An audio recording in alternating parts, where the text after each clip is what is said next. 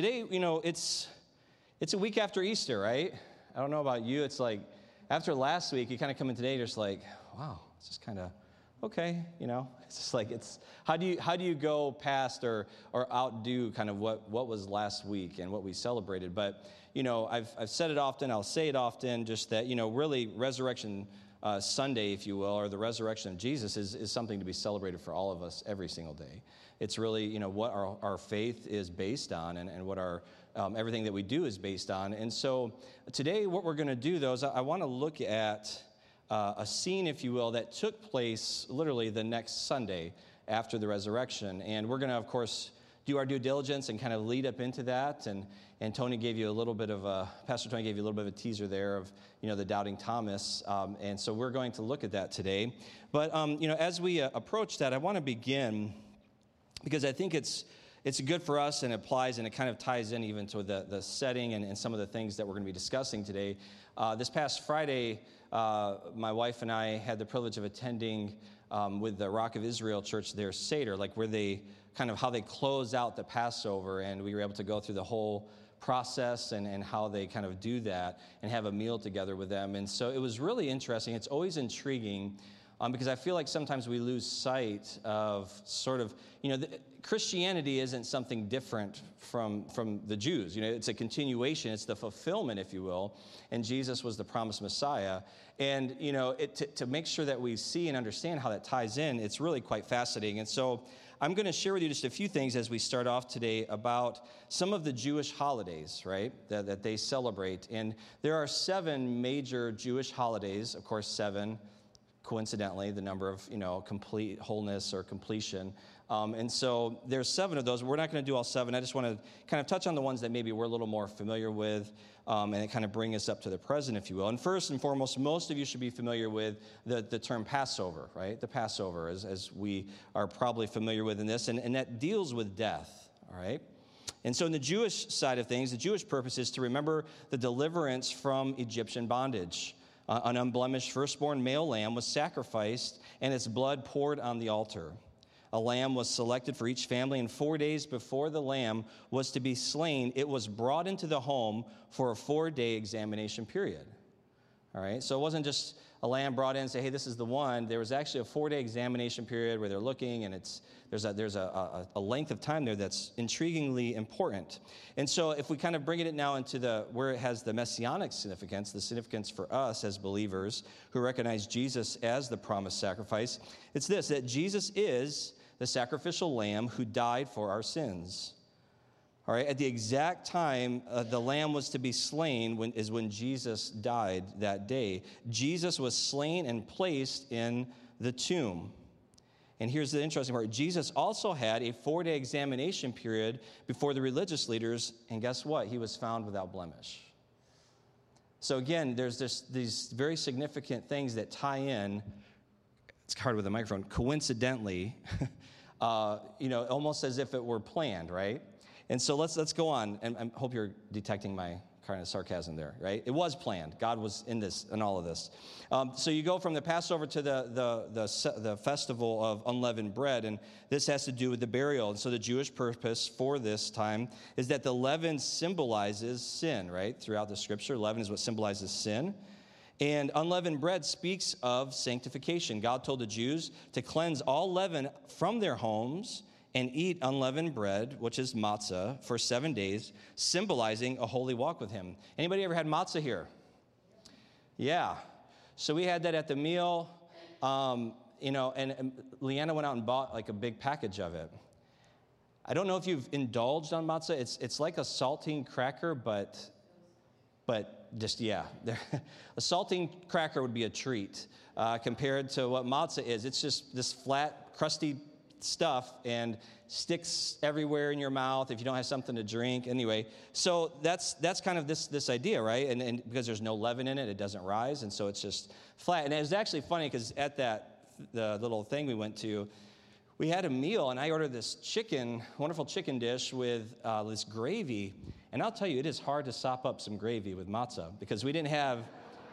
They wouldn't serve us rolls to keep in, because they didn't want to serve the leavened bread yet. And so I'm just grinding that matzah through, and getting another piece and trying, because it was really good, and I couldn't get it off my plate. So Anyway, for those of you who appreciate the little rub on your plate to get that, I was in a bad place that night.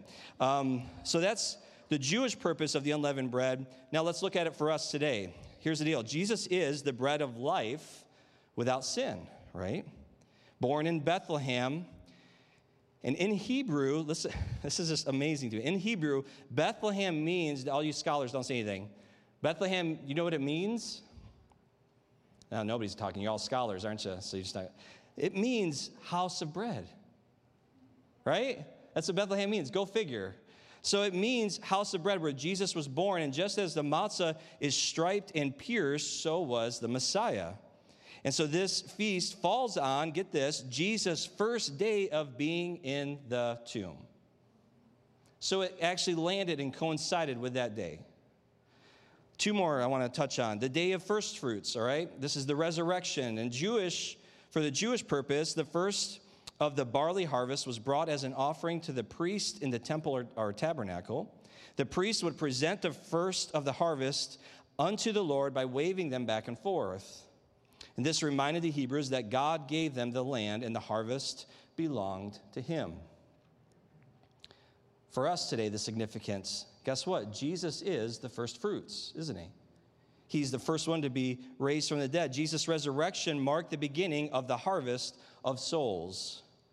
John chapter 12, it shows that Jesus was likened to a grain of wheat falling to the ground and dying to produce a great harvest. Just as the wheat falls, is in the ground and then produces something, so Jesus' death and then ultimately his resurrection. Jesus arose from the dead on the day of first fruits. Wow, plan, right? Purpose. There's there's order here. Finally, one thing that we're going to be celebrating here in about 50 days and that we're probably familiar with is Pentecost, right? It's also called the Feast of Weeks. And for the Jewish purpose, 50 days after the Feast of First Fruits, 2 loaves of leavened bread are presented to God. Also a reminder that the Jews were slaves to Egypt from Deuteronomy chapter 16. The giving of the Torah to Moses on Sinai took place this day. And listen to this. I want you to make note of this. 3,000 were killed that day. Okay, 3,000 people were killed that day. All right? For us today, again, Pentecost, 50 days after Jesus arose, a group of Messianic Jews received the Holy Spirit. Jesus had said prior to his death, unless I go, the Holy Spirit will not come. But when I go, I will send the Holy Spirit unto you. And God wrote the law, the Torah, on the hearts of the believers.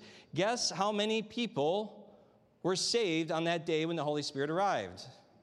3,000. This corresponds to the day of Pentecost in Acts. And so, again, throughout Scripture, we see just how God's plan over and over and over, it tied in. The death, the timing, how it happened, all those days and the timing were all significant, and they all lined up miraculously with all the Jewish festivals, all the Jewish, these holidays that they would mark. And in the significance of Jesus, how he fulfilled all these. And this is what's interesting even, and they were saying this even at the Seder that we were at, it's all there, even for the Jews today. It's there. Jesus, it's laid out beautifully right in front of them. And so we pray that through this time that people will come to know, especially, some of the Jewish people, it's right in front of them. They're reading, they just need to look a little closer and have their eyes open. So, it is something to understand. And, especially in our culture, we want to see it, right? We want to see things for ourselves. In fact, there's a phrase out there called seeing is believing, right? Seeing is believing. It doesn't matter, if a friend of yours, even somebody that you trust, tells you something that your mind can't quite grasp or put together, you're kind of like, well, I want to see it for myself. I want to see it for myself. And so, today I want to begin our time with just kind of, seeing is believing, if you will, but sometimes even when we do see things, we may not necessarily believe it, or it may be a bit of a misunderstanding, as you're going to see. But for fun, I'm going to show you just a few photographs where, again, seeing might be believing initially, and then you're kind of like, wait a second, and then you kind of figure it out. So let's go to the first one if we can. I'm not sure if you can see that, but there's a horse. I think there's something here. I'm not going to touch that. But anyway, in the background, though, it does look like there's a person standing there and they've got a horse's head, right? Now, initially, you're kind of like, wait a second. And as you study the picture a little closer, you probably can tell that a horse is kind of standing and they've turned the horse's head in front of the person's head. But it does look very intriguing initially. So, I mean, seeing is believing, but here you go. Let's look at another one. Nice sports car, right? Look a little closer. I think this person's genius. I'm sure that's a very dependable, reliable vehicle, and they've taken the time to paint this nice sports car, and, it's kind of a dull, grayish, ho-hum vehicle, if you will, and so, yeah, roll with what you got, right? I'm sure that paint job was cheaper than actually buying that car, so there you go. There's another one. Let's go to another one. The man with the 10-foot arm. I don't know if you can see him in the background. It looks like he's way behind, and he's got that creepy sort of touch on the shoulder, right, like you see in the movies. But then if you look closer, it's actually the girl next to her has got her hand, and it lines up perfectly with his arm. So seeing isn't necessarily believing all the time. And we got one more.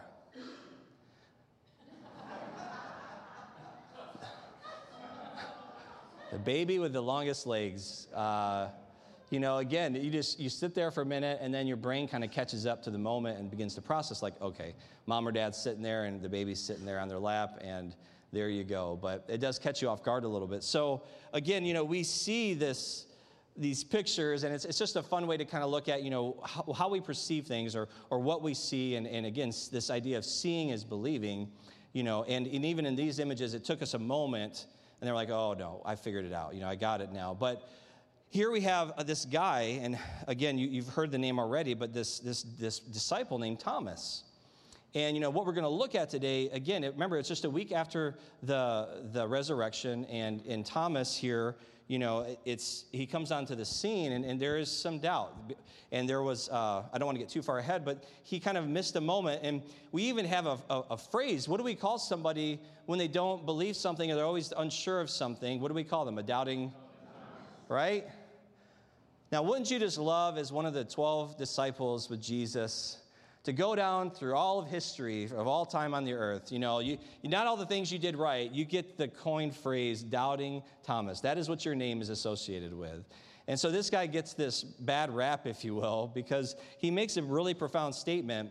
And so as we get in there, don't judge too harshly, right? Because I don't know how many of us here today, but I think more of us than not might have been in the same place Thomas was if we had been present there, right? So let's kind of go easy on him, and let's kind of see what the Scripture has for us today. So if you have your Bibles, I would invite you to turn to John's Gospel, chapter 20. And as you're doing so, by the way, I just want to touch base too. I encourage you, all the sermons are online. I don't know if you knew that. Anybody not know that? You can go to our website, you go to the sermons, you can watch the video, it's all there. Some of you may wonder why I don't have tons of stuff up on the screens, because I want you here while we're here, Just absorb it. You're not going to miss anything, and if you do, you can always go back and listen to it or watch it again. And so just kind of be in this moment. I want you, and this is why I always encourage us, to put yourself in the shoes of these people, of these disciples, or whoever it is we're reading about. Put yourself in that scene, because we need to understand what they were feeling, what they were experiencing in that moment, and then, kind of like where would I have been at, or what would I have done, And so here today is no different. So we come on this scene in John chapter 20, beginning in verse 19, and it says, on the evening of that day, so this is the day of the resurrection, the first day of the week, the doors being locked where the disciples were for fear of the Jews, Jesus came and stood among them and said to them, peace be with you. When he had said this, he showed them his hands and his side. Then the disciples were glad when they saw the Lord. Jesus said to them again, peace be with you. As the Father has sent me, even so I am sending you. And when he had said this, he breathed on them and said to them, receive the Holy Spirit. If you forgive the sins of any, they are forgiven them. If you withhold forgiveness from any, it is withheld. And now Thomas, one of the 12, called the twin, was not with them when Jesus came. So the other disciples told him, we have seen the Lord. But he said to them, again, this is what I want you to kind of put in your mind here. Listen to this statement. unless I see in his hands the mark of the nails, and place my finger into the mark of the nails, and place my hand into his side, I will never believe. Let's pray. Father God, we thank you for today. God, I thank you for your word. I thank you, Lord, just for letting us see people in Scripture, your disciples and others, Lord God, that really we can see ourselves in those same shoes, having those same questions and maybe even making those same statements. And God, we just pray today that you would just speak to our hearts through your word, that we would see ourselves and really just, again, just let your word speak to us today. And God, may you just change us today and again, just meet us in a very special and real way. In Jesus' name, amen. So again, there's this statement here that Thomas makes. Unless I see in his hands the mark of the nails, and place my finger into the mark of the nails, and place my hand into his side, I will never believe. Again, two things kind of going on there. One, he wants to see, right? He wants to see it, but he wants to take it a step further, right? He wants to actually touch it, right? So see and feel it.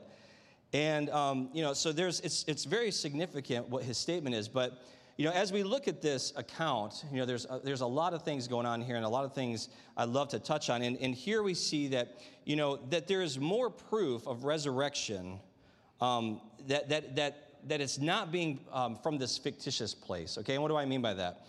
It's, first off, where are the disciples, right? So before you answer that, where are the disciples, the ones that had walked with Jesus for 3 years, seen him do miracles, heard his teaching, acknowledged him as the Messiah, the Savior, those guys, and not to mention all the other ones, but these 12 especially, where are they right now? After Jesus had died, right, they said, well, we know in 3 days he's going to be good. We're going to go out and share the good news, and we're going to actually camp out near the tomb, so we're ready for when he comes out from the grave. We're there with our piñatas and, pom-poms, and we can have a big party. Is that what they were doing? No. Thank you, all 4 of you. They're paying attention. They're where are they? They're hiding. They are hiding. They are in this fearful huddle, if you will, locked in this room, and they're afraid of who? Not just the Romans anymore, but they're actually afraid of their own people, the Jews. Why? And again, it's not necessarily like here in the text, but just think about it. They had gone around with who they proclaimed to be the Messiah. And so now in this moment, they must be feeling that they had kind of got it wrong, right? Because if they'd gotten it right, they would probably be in a little different situation. There would not be fear happening. They would not be locked in a room together. They'd have been like, oh yeah, this is all according to the plan. Any minute, Jesus is coming to show up on the scene, right? We should leave the door unlocked so he can come in. But no, that's not what's happening. And so again, with this idea of is the resurrection real, like, well, why are they in fear? And, so what we're, seeing here is that none of Jesus' own disciples anticipated the resurrection. Fair statement? Did these people see firsthand and touch and smell and whatever other kind of senses you want to get involved for 3 years with Jesus? And they're struggling with the resurrection at this point. And here they are in this room, and it seems, that if they were making the resurrection up, why would they point in this account to their complete lack of understanding? Oh yeah, we were terrified, we were afraid, we were huddled. If you're going to make up a story, you would be like, yeah, we knew it. It was day 3. We were just sitting there playing some cards or whatever, rolling whatever, having fun, knowing Jesus was going to come at any moment. No, if you're making something up, that's what you would do. They were saying, like, we were afraid. We had no clue. We were terrified, and so we're in this room together. If this was all a hoax, why not say, again, they were just holding out in anticipation of the resurrection and not hiding in fear? That would have made sense. Another point of observation is, again, why, with the first witness of Jesus' resurrection was a woman. And in that setting, in that time, in that culture, again, a woman's testimony was not reliable. It was not considered reliable by anybody. If you're going to build a lie, if you're going to build a farce, if you will, you would start with the basis of, get a real respectable person that people will believe, right? But no, the first person that saw Jesus as resurrected was a woman. So again, not a way you want to build a real strong fake story, if you will.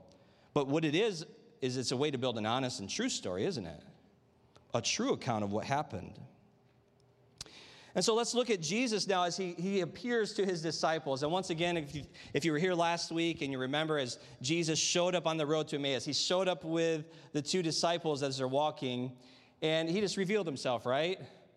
Wrong, right? If you remember, he has a little fun.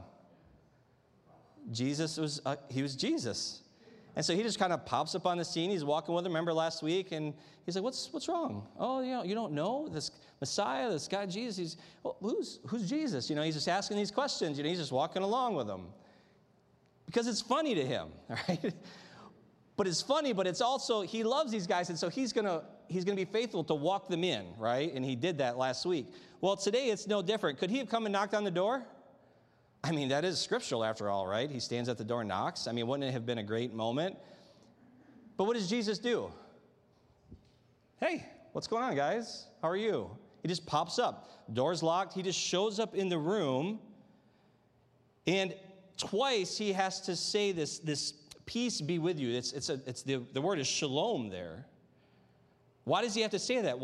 Because the disciples are about to lose their bowel control, and they're scared, right? They're like, what in the world? How did you get in here? There was this many before, and now we've got another person. And so he has to kind of reassure them, hey, it's okay. Imagine, too, they're not out doing what they're supposed to do. They're not standing in faith, if you will. They're huddling in fear. And now the one that you said you were going to stick with and you made all these promises to is standing in front of you as the risen Messiah, doing what he said he was going to do, and you're all huddled, scared to death. So they're probably a little embarrassed, right? They're probably like, whoa, what is he going to do to us, right? And so, again, put yourself in this situation. And so, we see Jesus here. Again, he shows up in this room. He shows up to the disciples. And here we see, too, Jesus commissions them in this moment, in this room. In verses 21 and 22, it says, as the Father, this is Jesus speaking, has sent me, even so I am sending you. And when he had said this, he breathed on them and said to them, receive the Holy Spirit. So he commissions them here in this moment. And remember that this is the day of first fruits. Jesus has risen from the dead, the day of first fruits connected with the harvest. Jesus is the first fruits. But also here, he is sending the disciples into what he calls the fields too, right? The fields, to go into the fields. Matthew chapter 9, verses 37-38, it says, then he said to the disciples, this was before Jesus had said, the harvest is plentiful, but the laborers are few. Therefore pray earnestly to the Lord that the Lord of the harvest, for the Lord of the harvest to send out laborers into his harvest. And so again, we have all this connection here with a harvest. And Jesus commissions them. And then it says he breathed on them. Now, I don't know about you. If you've ever tried this before, walk up to somebody and just give a long breath right kind of in their face. Just, in fact, turn to the person next. No, I'm just kidding. But that experience is going to be very different, right? Depending on if you had a chili dog with extra onions and everything else versus if you just brushed your teeth, right? This breathing on them. And so we can just read this, and if we don't stop here, right? You guys are with me, right? I'm not just by myself. If we don't stop, oh yeah, he breathed on them, right? It's just, he breathed on them. That's normal. It's not normal. It's not normal to breathe on somebody. So what is going on here? What is happening when it says that he breathed on them? Well, guess what? This word that is used here, this phrase here, it has the exact same meaning as when you go back to Genesis when Adam was created, and it says that God breathed life into Adam. That there was something very significant. It wasn't just a kind of moment with an outward thing. He breathed on them. He breathed life. There was something that transpired here in this moment, and it says that they received the Holy Spirit. Now, if you're kind of putting two things together, and maybe if you're, again, have been around for a minute in the church, you're thinking well, I thought the day of Pentecost was when the Holy Spirit came. And if that's a little confusing, you're in good company, because actually scholars are even kind of divided on what this is trying to say and what this means. But what it seems is going on is that it's referring to maybe a two-stage process. And let me explain what I mean here. If you recall back when Jesus was about to begin his earthly ministry, right? And he was baptized and came up, and it says, what? God the Father spoke from heaven, Spirit descended, Holy Spirit descended like a dove, and he said, this is my son in whom I'm well pleased, right? So the Holy Spirit arrived in that moment with Jesus, was on him. And then we pick up from there where he goes into the wilderness, right? Remember that? He goes into the wilderness, and it's in Luke chapter 4, verse 1, it says, and Jesus, full of the Holy Spirit, returned from the Jordan and was led by the Spirit in the wilderness. All right? Pretty significant thing happening. So this Holy Spirit's there. But then the interesting part, if you skip down to verse 14, it says this. And Jesus returned what? In the power of the Spirit to Galilee. So we saw Jesus be led to the wilderness by the Holy Spirit, but then something seeming significant happened where he now came in power. What? To begin his earthly ministry, to begin what he had been commissioned by his heavenly Father to do, right? And so we see this power, and this word power is from the Greek word dynamis, which is where we get our word. What does it sound like? Dynamite. Now, I don't know your experience with dynamite. You all look like you still have your hands for most of you. There's power in dynamite, right? I was privy growing up. I maybe shouldn't say that. I think there's like a length of time where they can't do anything anymore, right, to you legally? Just kidding. But, I lived close to some farms. My buddy had access. It wasn't whole sticks, but they were good size, like, half sticks or quarter sticks of dynamite or whatever. And so we would just go do things that kids do. I should not be saying any of this. I hope my kids aren't watching. But we would do that. And anyway, I have to tell you, because I had firecrackers and all the things you could buy over the counter and stuff like that. And then when we went out and we just kind of, we thought we were far enough away. We were a good distance. And we put it under something like a pallet or something like that. When that thing went off, and this is just a tiny little bit of dynamite, it was earth-shattering for us. Nothing was left of the pallet we had put it under. We felt it, even though we'd gotten a good ways away.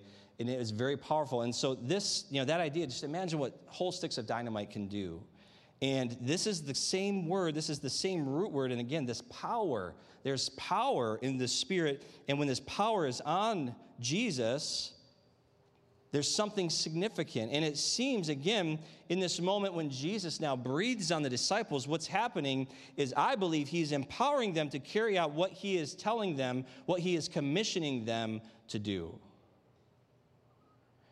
And I share this oftentimes, with people. I'm like, they're like, well, my walk with God just is kind of dry. It doesn't, I'm like, well, what has he asked you to do? What has he told you to do? What has he commissioned you to do? And are you doing it? Well, no. I come to church once a week, and that's about it, It's like, well, again, when you experience the times in my life when I've experienced God kind of the most powerfully, the most, where it's been the most impactful, is when I'm doing what he's called me to do. And sometimes, especially in those moments where it's really hard and it's really challenging, I don't know, maybe you've been in these situations like, somebody says, how did you do that? Or how did you say that? How did you stand up to that person when they were, maybe, criticizing your faith or something like that? And, you said this and this, and you don't remember, or you didn't, it's like, it wasn't me. Because the power of God, the power of the Holy Spirit can come on you, and it's used to accomplish a mission, to accomplish a task, to be obedient to what God's called you to be. And this is that same picture in the Old Testament. Whenever you see the hand of God was resting on somebody, it wasn't so they could kick back on the balcony with their feet up and drinking a fun, fruity drink or something. It was because they were doing something, and oftentimes something that was almost impossible in their own strength. They had to move out, and it was only by the power of God to accomplish that. Why? Because then when people see it, what does it do? It points it right back to God, who's the giver of that authority, who's the giver of that power, where it's not them, because everybody around them knows you could never have done this by yourself. You could never have said that. You could never have stood up to that person, or you could never have accomplished what you did in your own strength. And that's how God plans it. And so again, I believe here what is happening is again, they receive this power, if you will, and there is, when the Holy Spirit fully comes on Pentecost, that's a different thing, but here Jesus is empowering them. Why? Because he's commissioning them. He knows in those next 50 days that things have to happen, and they're only going to happen by these gentlemen through the power of the Holy Spirit. And so he breathes on them and empowers them. And so now into the scene, let's move ahead, and here comes our star of the show today, Thomas, right? Good old Thomas. And I don't know if you're like me, I stop oftentimes when I read things like this, and I'm like, where was Thomas? Was he out, getting pizza or matzah or something? I mean, what was he doing? Why was he not with the disciples huddled in fear? Unfortunately, Scripture doesn't really unpack that for us, but I just wonder, what was he doing?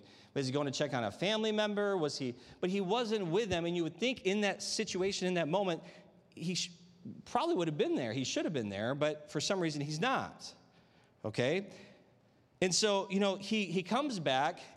And again, put yourself in his shoes. You walk back in, hey guys, I got the pizzas, I'm here, and I got the secret knock to get in the door. And they're like, dude, you're not going to believe this. Jesus just was here. You just missed him. And he didn't even use the door. He just popped up in the room here. And we saw him. We saw the wounds, but he's alive. He's resurrected. As Thomas just kind of just drops the pizzas on the ground, right? Like, what? I missed it. You want to talk about missing something, wouldn't you feel like left out at this moment? Like, doesn't Jesus know my schedule? Couldn't he have timed it a few minutes later when I got back? But he didn't. And I think it's for us today that Jesus used Thomas, and he coined this wonderful name, Doubting Thomas, for the rest of eternity, just for us, because I think there's some of us here that fall into that. But Thomas, again, he comes back, and he has this feeling of left out. I am the youngest of 4 boys. I spent most of my childhood in the position of being left out, okay? I don't know about you or how it was for you. My brothers were always older than me. I always thought I could catch up at some point, and I've never been able to.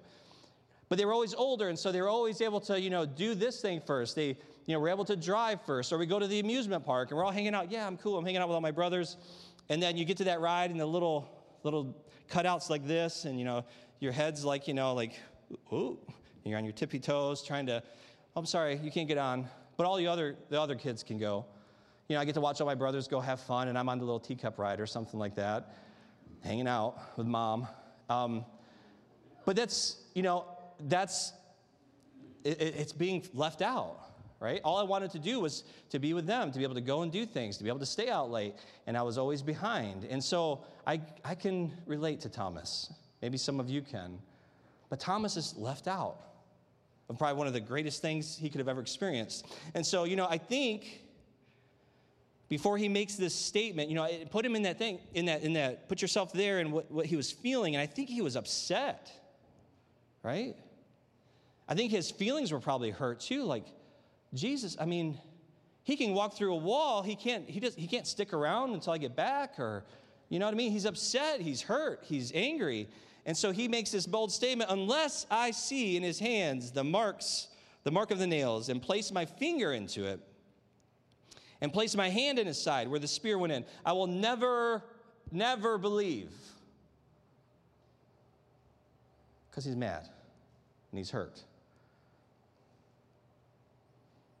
And I really feel that he's not much different than most of us here today in this moment. God, if you'd only show yourself to me. God, where are you in this situation, in this season where I'm going through and I'm struggling and you feel so far away? God, give me a sign. I need to see for myself. Any of us could have said those statements. Any of us could have been Thomas in this setting. And then something happens. Right? So we're going to continue. We're going to jump back in chapter 20 and pick up with the next verse. So it says 8 days later in verse 26. And again, and there, when they would count things, or they always counted the day they were on. So it's the next week. It's the next Sunday. It's just like today for us, a week following the resurrection. He had to wait. 8 days later, his disciples were inside again. And Thomas was with them. Although the doors were locked, Jesus came and stood among them, again, makes his entrance, and said, "Peace be with you." Then it doesn't take him long, does it? Then he looks at Thomas and he says to him, "Put your finger here and see my hands, and put out your hand and place it in my side. Do not disbelieve, but believe." And Thomas answered him, "My Lord and my God." And Jesus said to him, "Have you believed because you have seen me? Blessed are those who have not seen and yet have believed." So it's a similar scene, but there's a couple little differences here going on. The doors are locked again, but this time there's no mention of fear. Right? They were just there, and just like you lock your door at night, I don't know that you do that out of fear necessarily. It's just good practice, I guess, right? So the doors are locked. And Jesus here once again approaches and he says, "Peace be with you," but this time he only says it once. And again, this "peace be with you," it's more than just a "hey, how are you?" It's shalom. That's what it's saying. It's got a depth to it. Meaning, when the disciples first saw him, they were terrified. And, he had to reassure them like, "Hey, calm down." Peace, I think the initial peace was probably, "Hey, you're scared because this guy's in the room. I'm in the room and I didn't use the door." Secondly, you're in fear. And so he's just reassuring them peace. And so here he shows up and he once again says this shalom to them, this "peace be with you." And it's, again, there's a depth there and it settles the room. And I want you to remember Thomas' statement now of placing his finger in the nail wounds and his hand into Jesus' side. And look at what happens when Jesus enters the room. Thomas doesn't ask for that, does he? Jesus shows up because he knows. And I don't want to go too far. I don't like to. But I wonder if Jesus came that day just for Thomas. Just showed up. He's like, "Hey, guys, I'm back. I want to talk to this guy right here." And as he walks in the door, he looks at Thomas. Thomas doesn't ask the question. Why? Because he's probably terrified. Once again, like, "Oh no, and all the guys were right, and I didn't listen to them, and here's Jesus now." And he doesn't ask the question, but yet here's Jesus. Again, he shows up, looks at Thomas, and says, "Put your finger here and see my hands, and put out your hand and place it in my side. Do not disbelieve, but believe." He offers it to Thomas, doesn't he? Without even asking. And that could be a whole other sermon of itself, right? I mean, Jesus knows what's going on with us before we ever ask anything. He sees us, and he loves us, and he cares for us, and he wants to meet us in that point of uncertainty, or when we're in struggle, or when we're in trial, or when we're in a difficult season. Jesus sees you. For some of you here in this room and some of you watching online today, you need to hear those words that Jesus sees you today. He sees you in the moment. He sees you in the struggle. And he understands your pain, and he's going to show up. He's showing up for you. And so he offers this to Thomas. He says, "Here you go." And this was something I had never caught before.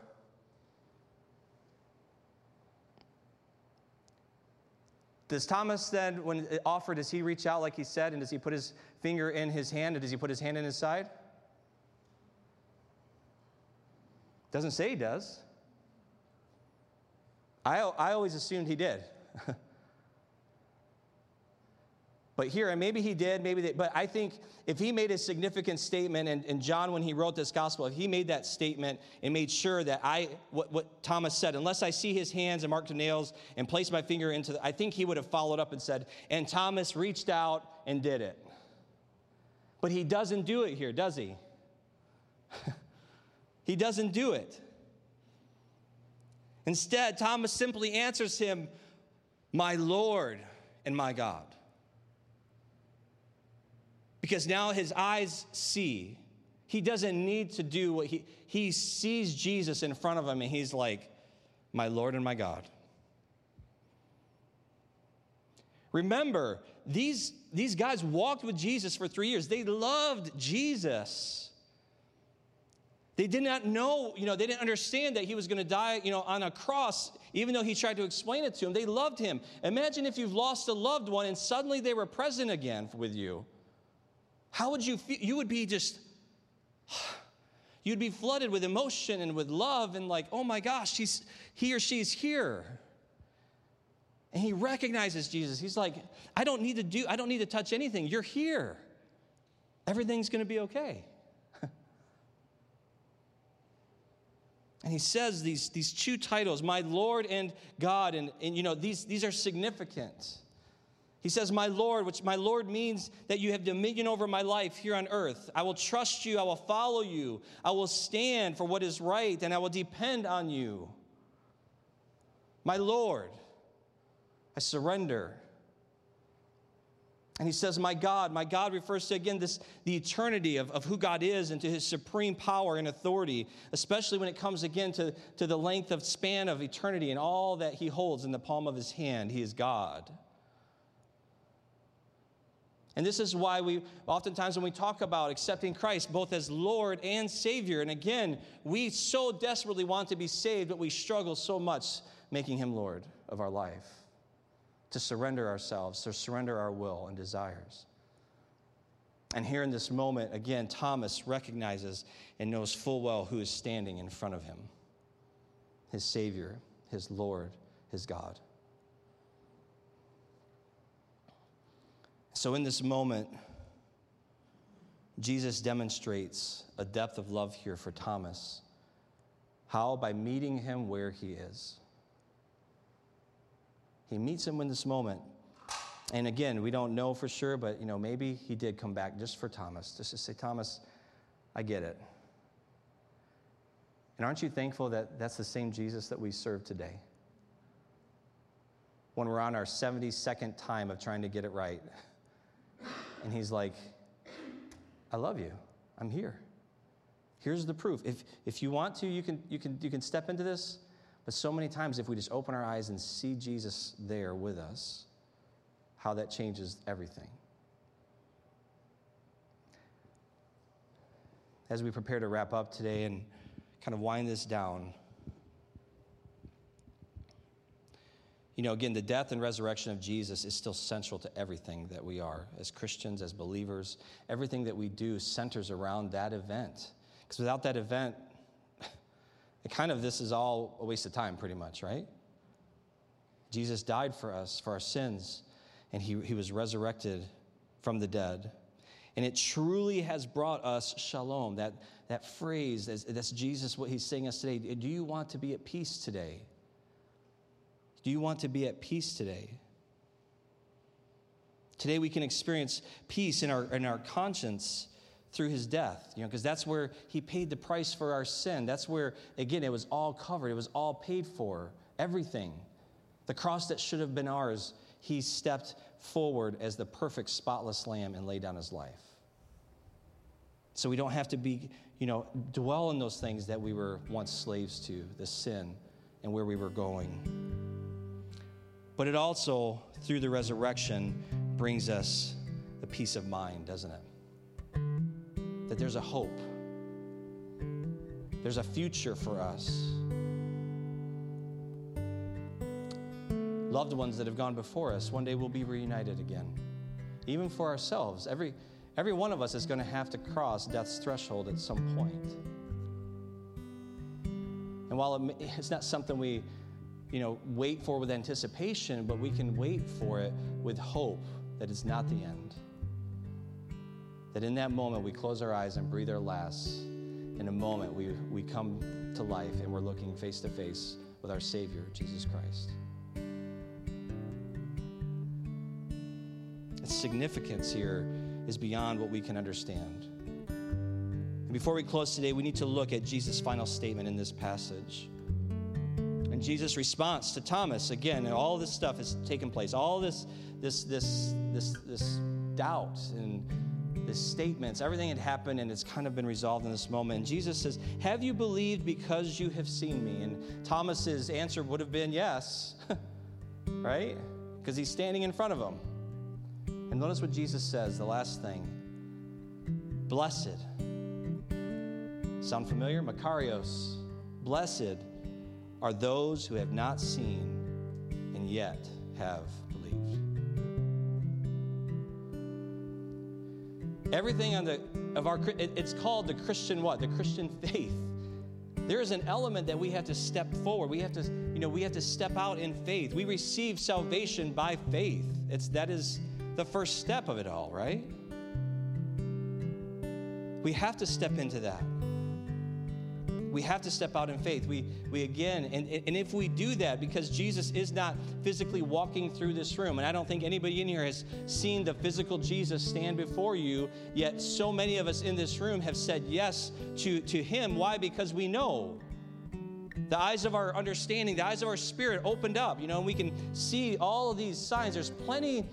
There's little dispute that there was a man named Jesus who came to the earth, and little dispute really that somebody named Jesus died on a cross.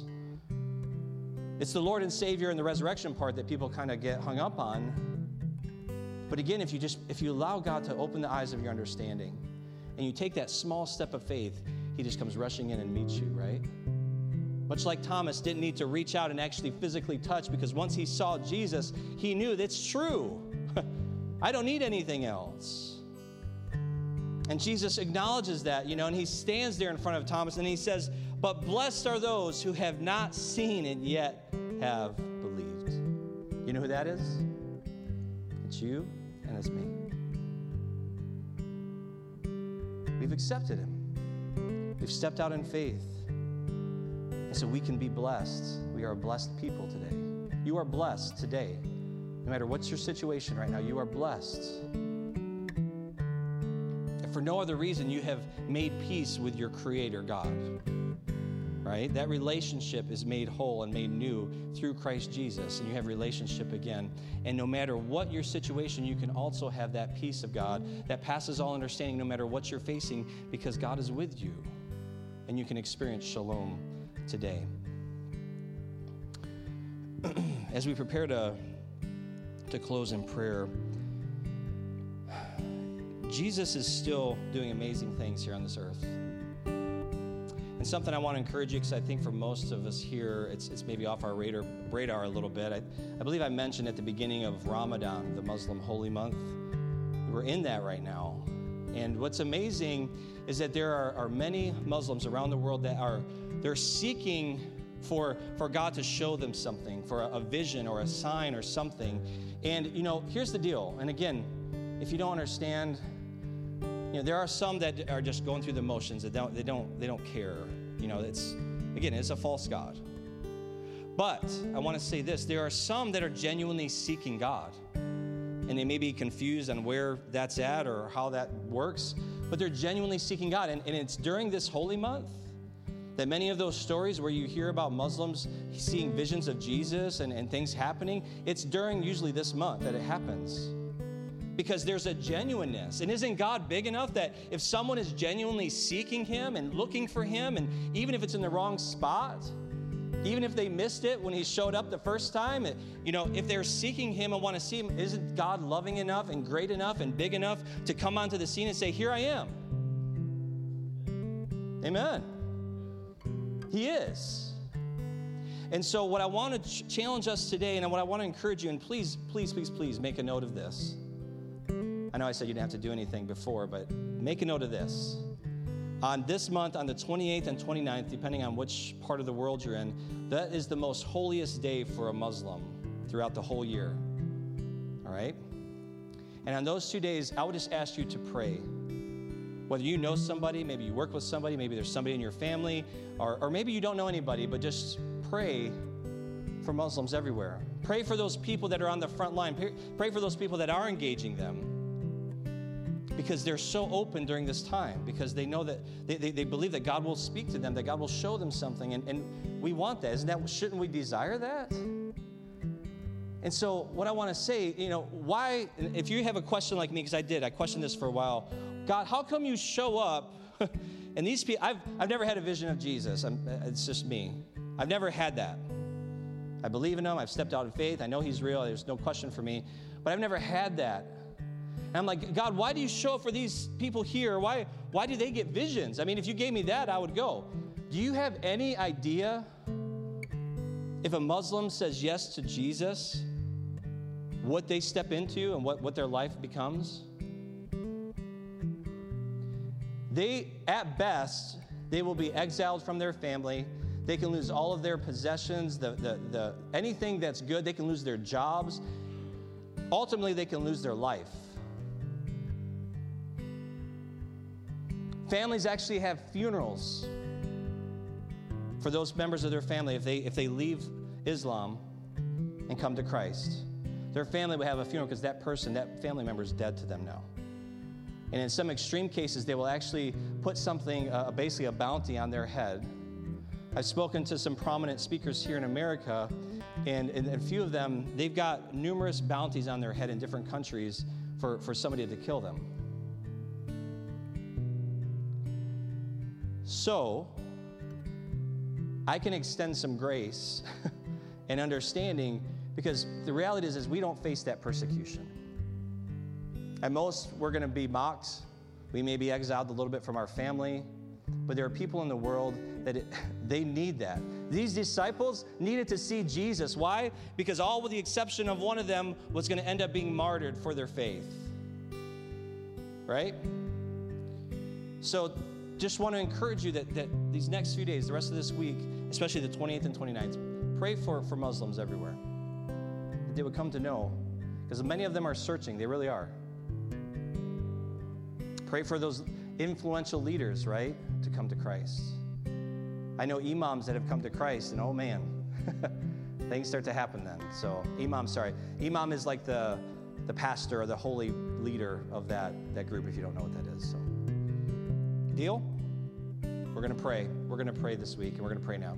Father God, I thank you for today. God, I thank you for, Lord, your word. I thank you, God, just how it just all comes together just so amazingly. And just, God, again, you've laid it out that way. You've intended it for that.